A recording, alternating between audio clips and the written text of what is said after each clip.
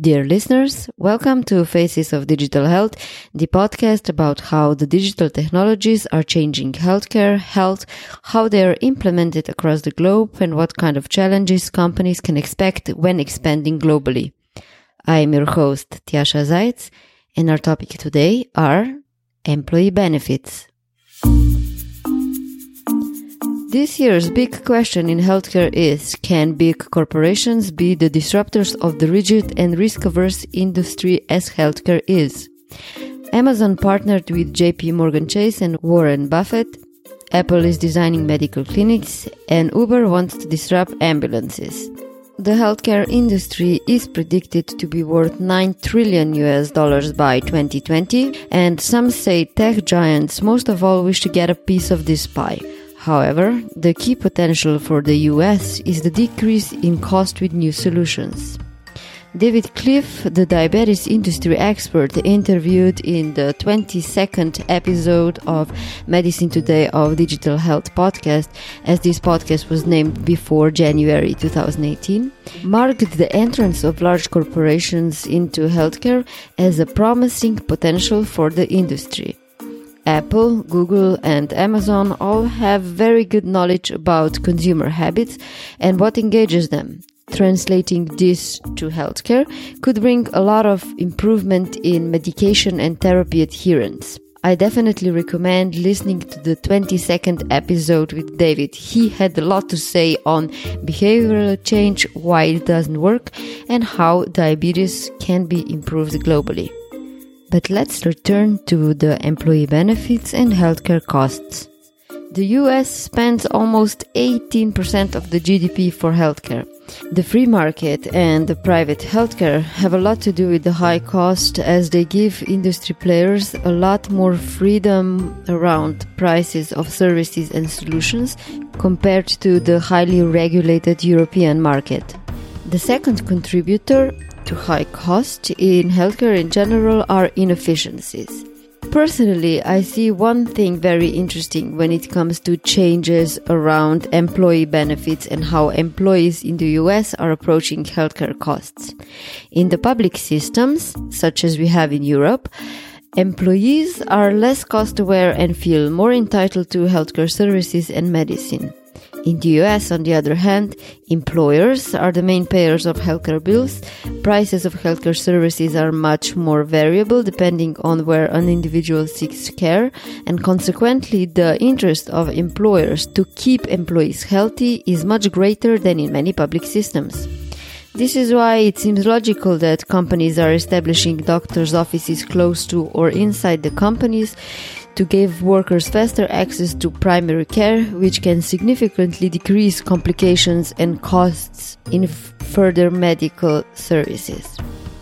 In this episode, you will hear how Time Warner, a global leader in media and entertainment business in television networks and film and TV entertainment, is approaching employee health.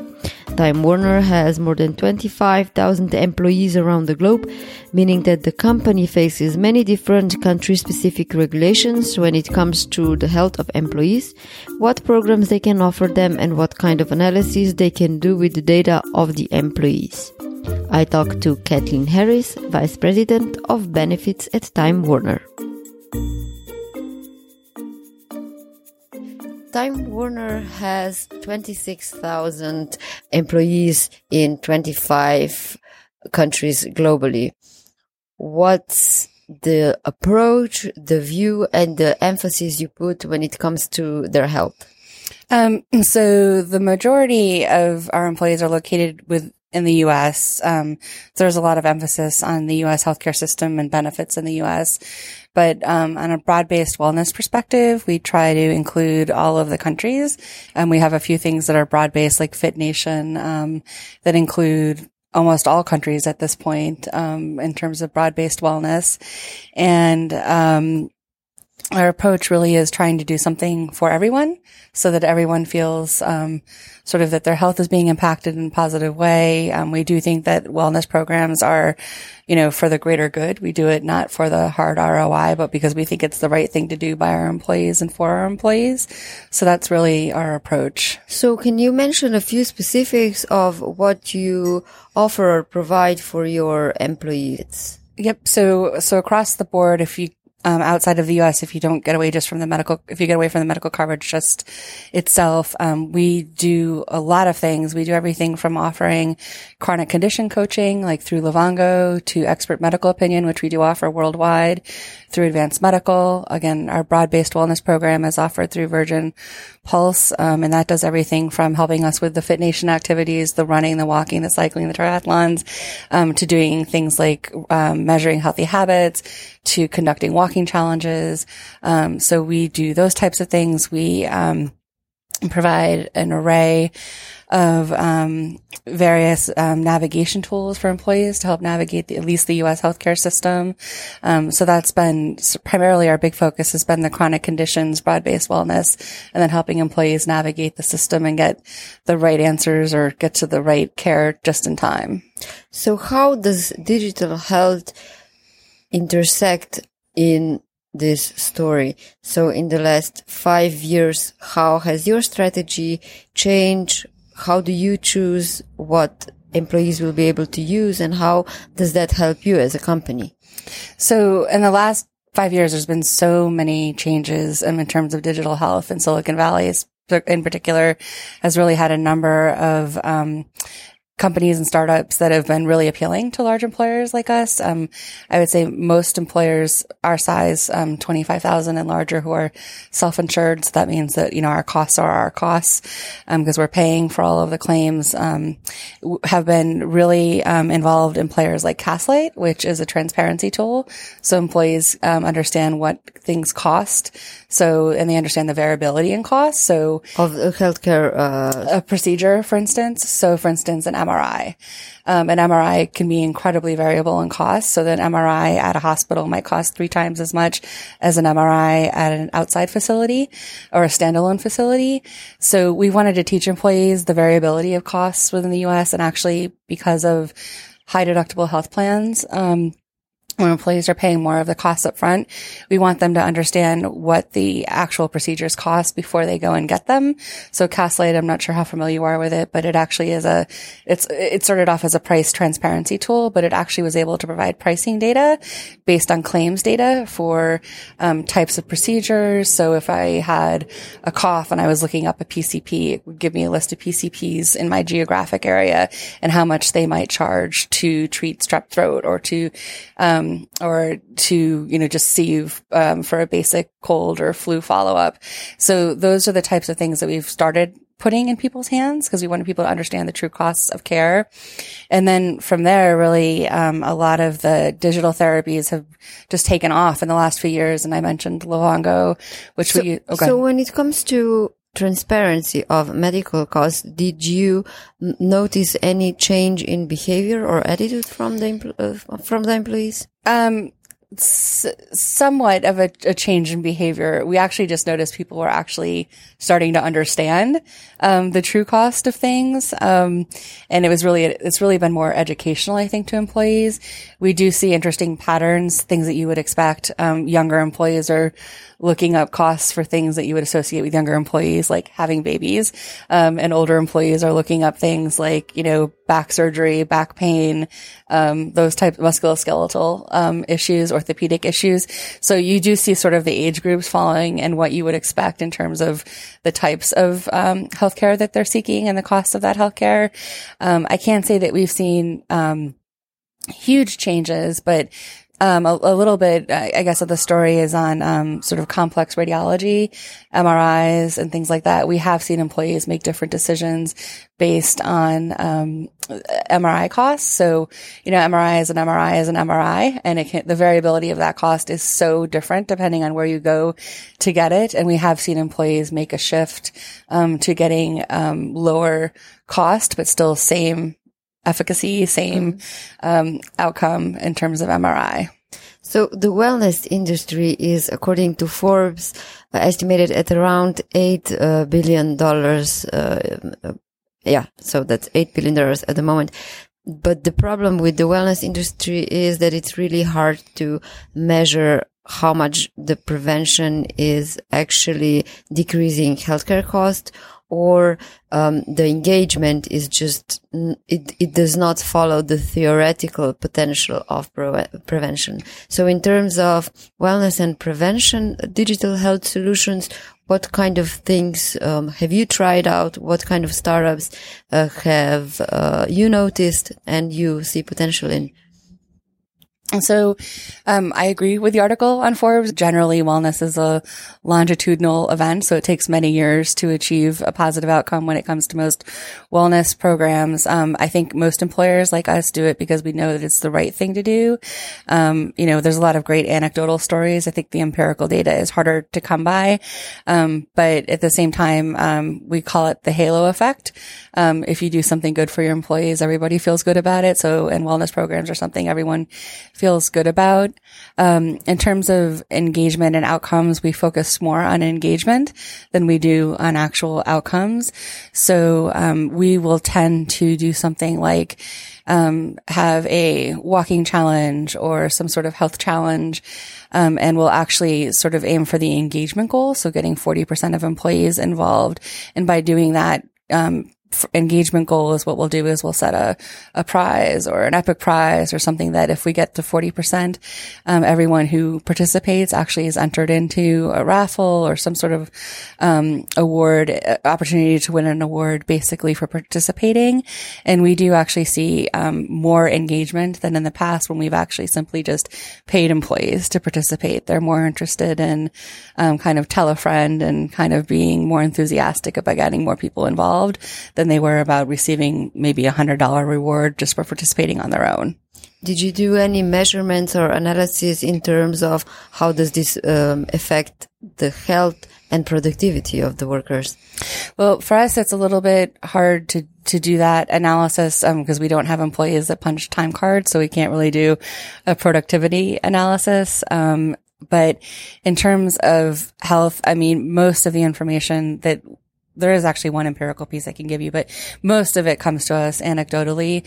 But one empirical piece around the FitNation program I mentioned, where we do the walking, the running, the cycling, the triathlon challenges, and I haven't mentioned this before, we actually pay for the coaches. We actually pay for coaches to come on site and train our employees. So it's not completely only digital measurements or wearables. It's actually... Nope.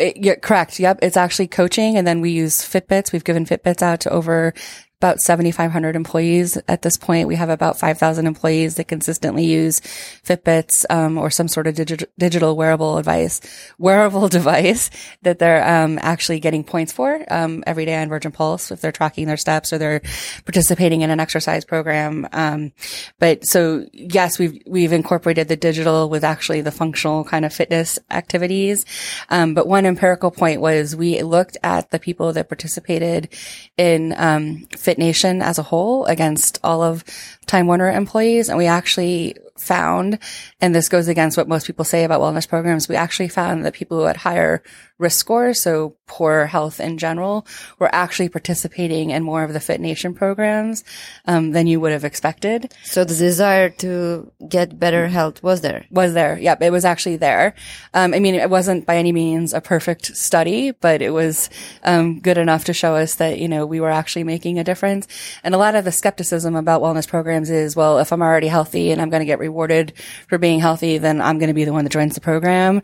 But I think we've done a good job about getting people involved and excited and shown that we want to do well by our employees and we want our employees to value health and to value their own health. And so that's why they've participated in people from all kinds of backgrounds. We've had people who have never even, swam before, learned to swim. We've had people who, had, extremely terrible chronic conditions, participate in programs and do much better, in terms of long-term control of a particular chronic condition. Again, those are mostly anecdotal stories, but, we do hear them year in, year out. And we're about, 6 years into the FitNation program. the US is a bit specific when it comes to healthcare costs and incentives for participants, because they either have to pay for the insurance with deductibles. So participating in this kind of programs can influence their own personal healthcare costs. But you're working in 25 different countries. So how does the interest for this kind of programs and solutions differ from country to country? Yeah, so we've actually stayed away from tying sort of our broad-based wellness programs to plan design or the cost of care itself. So we're not giving anybody a discount on a premium or lowering a deductible or providing a better plan. If you were participating, and by a better plan, I mean like a lower deductible or what have you. If you are participating in any of the wellness programs, we've actually just been able to translate sort of the enthusiasm, the camaraderie, like that type of philosophy across all countries. I think that kind of resonates with employees, that, it truly is something. And actually I think being distinct from the health plan is actually better, because employees kind of see it as a pure investment in their health, as opposed to a pure investment in their health in order to lower costs for everyone.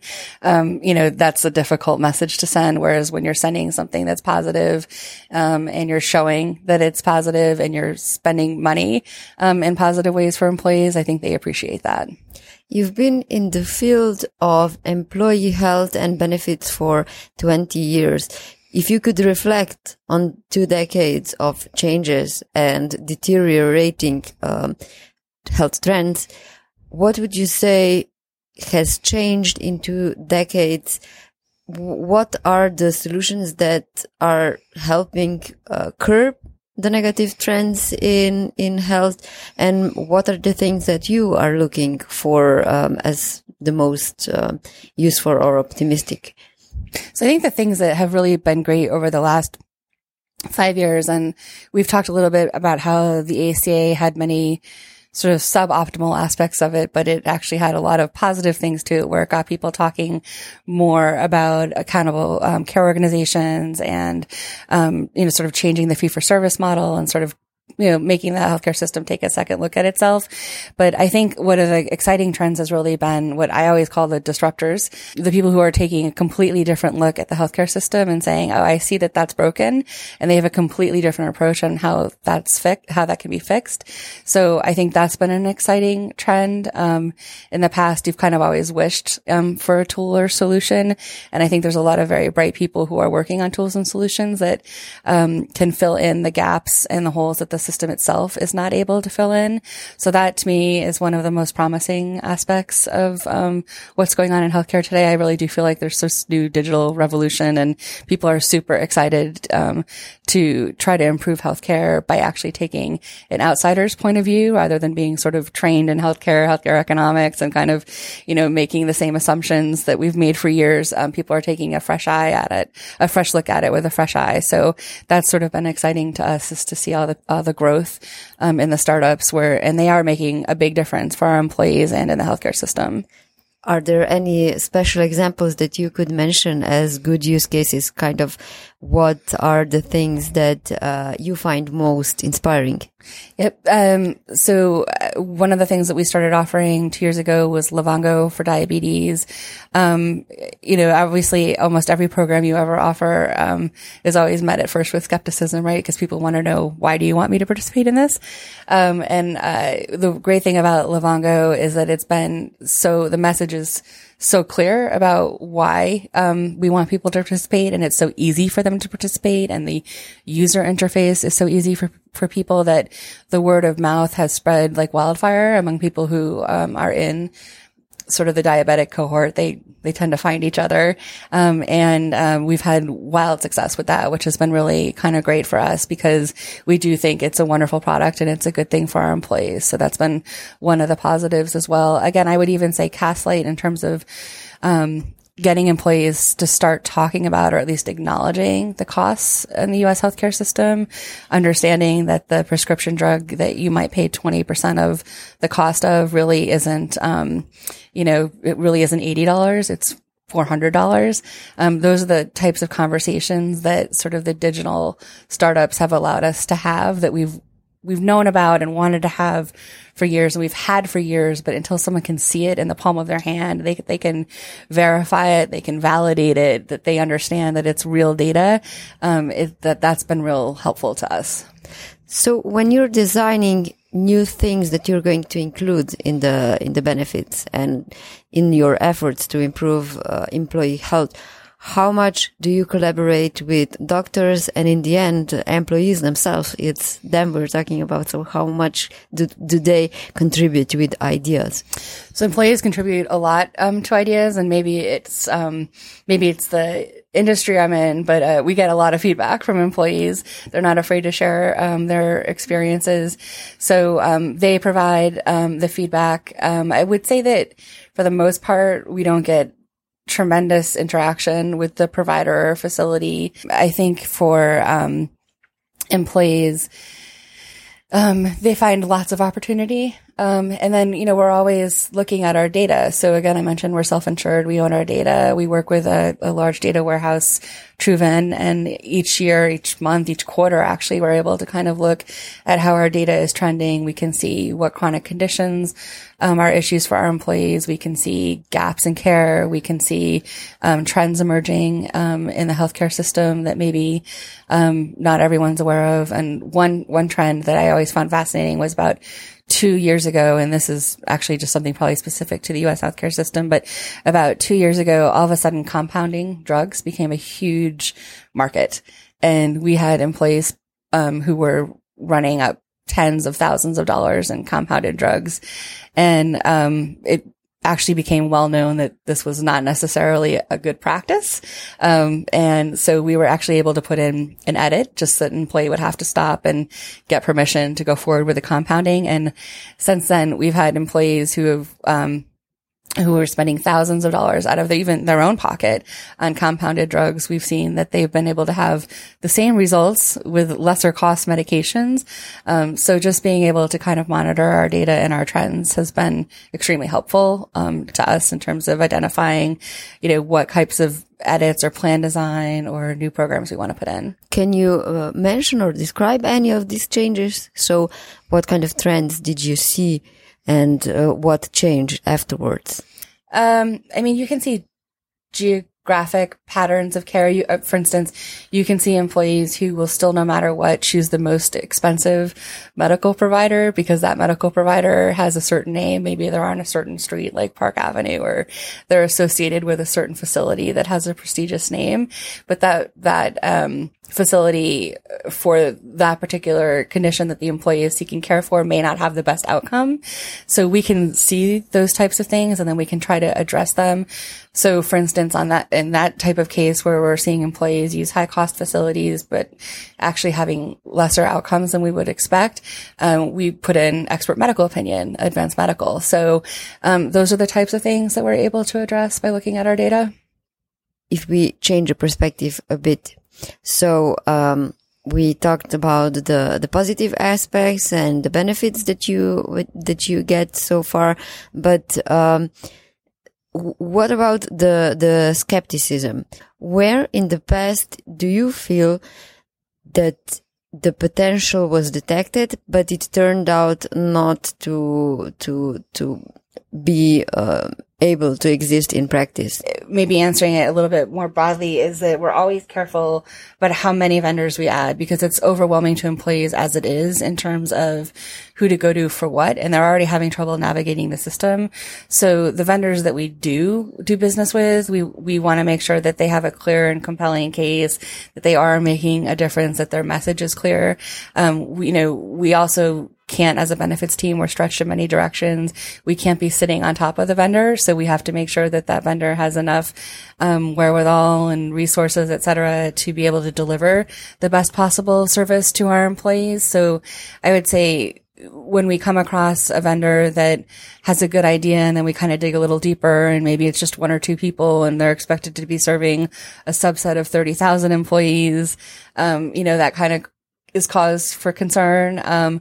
Also too, large employers expect things to be somewhat customized. It can't really be off the shelf. And so we tend to kind of shy away from, companies or startups where everything has to be sort of, off the shelf, take it or leave it. It just doesn't work, for large employers. And I don't think messaging in general that is not targeted or is not written in a way that your company culture understands it generally works. So it's not going to work for us. So how many companies or startups do you work with at the moment? I know for a fact that we have 23 vendors that fill the gaps in the healthcare system for us. I'm trying to think about how many are startups. I might say half of them are startups, but I would have to go back and double check on that. But probably about half. You're also part of the Northern Business Group on Health, which is a network of employers, providers, and insurers that work to improve quality and reduce costs of healthcare in New York, New Jersey, Connecticut, and Massachusetts. Mm-hmm. Can you tell me a bit more about how is that influencing your company policy, and what has this network contribute to better healthcare for the employers? So the Northeast Business Group on Health is actually a bunch of large employers, mainly in New York and New Jersey, that participate in this coalition. I think as a broad coalition, we've tried to do a lot in terms of changing sort of the regional healthcare delivery in New York City and the greater New York area, trying to emphasize moving away from the fee-for-service model, emphasis on ACOs and emphasis on enhanced primary care. So those are things as a coalition that we've tried to do. In terms of networking with each other, I think we learn a lot from each other. Sometimes we're able to validate, gee, I saw that in my claims data, or this is occurring with my carrier who's paying my claims, or I'm seeing some weird things pop up contractually, with some health systems or with some providers. And it's a good way to kind of validate that, you're kind of not scratching your head and thinking it's just, you as an employer that's struggling with this one issue. It's actually all of us. And then we're able to kind of noodle on it together, which has been really helpful. So I think the more employers talk with each other, the more we're actually, able to come up, maybe not with a solution, but come up with sort of the specific situation that we're hoping someone, can help us address. So that's sort of been the nice aspect of being part of a coalition.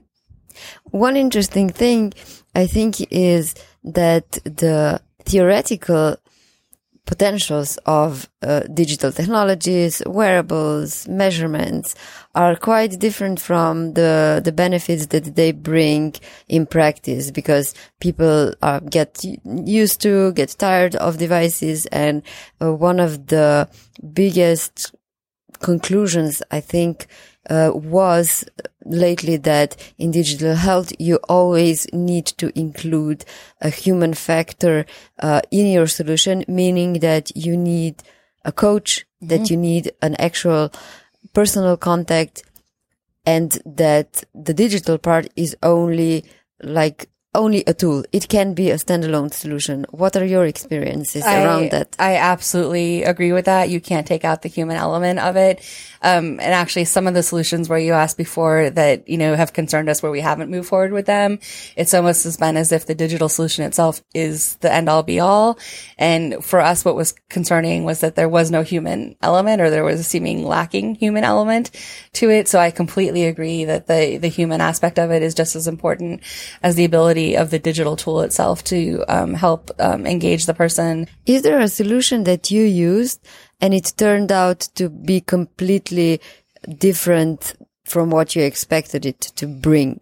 Cause you try different things and some of them work, some of them don't. It's innovation and it's implementation, and you can't really ever be sure what's going to be perfect or what not. We have implemented things that haven't worked, but I think it's more important, the lessons that we've learned from it. So to your point, so what were the lessons? So things have to be dynamic. Employees don't like to spend a lot of time reading.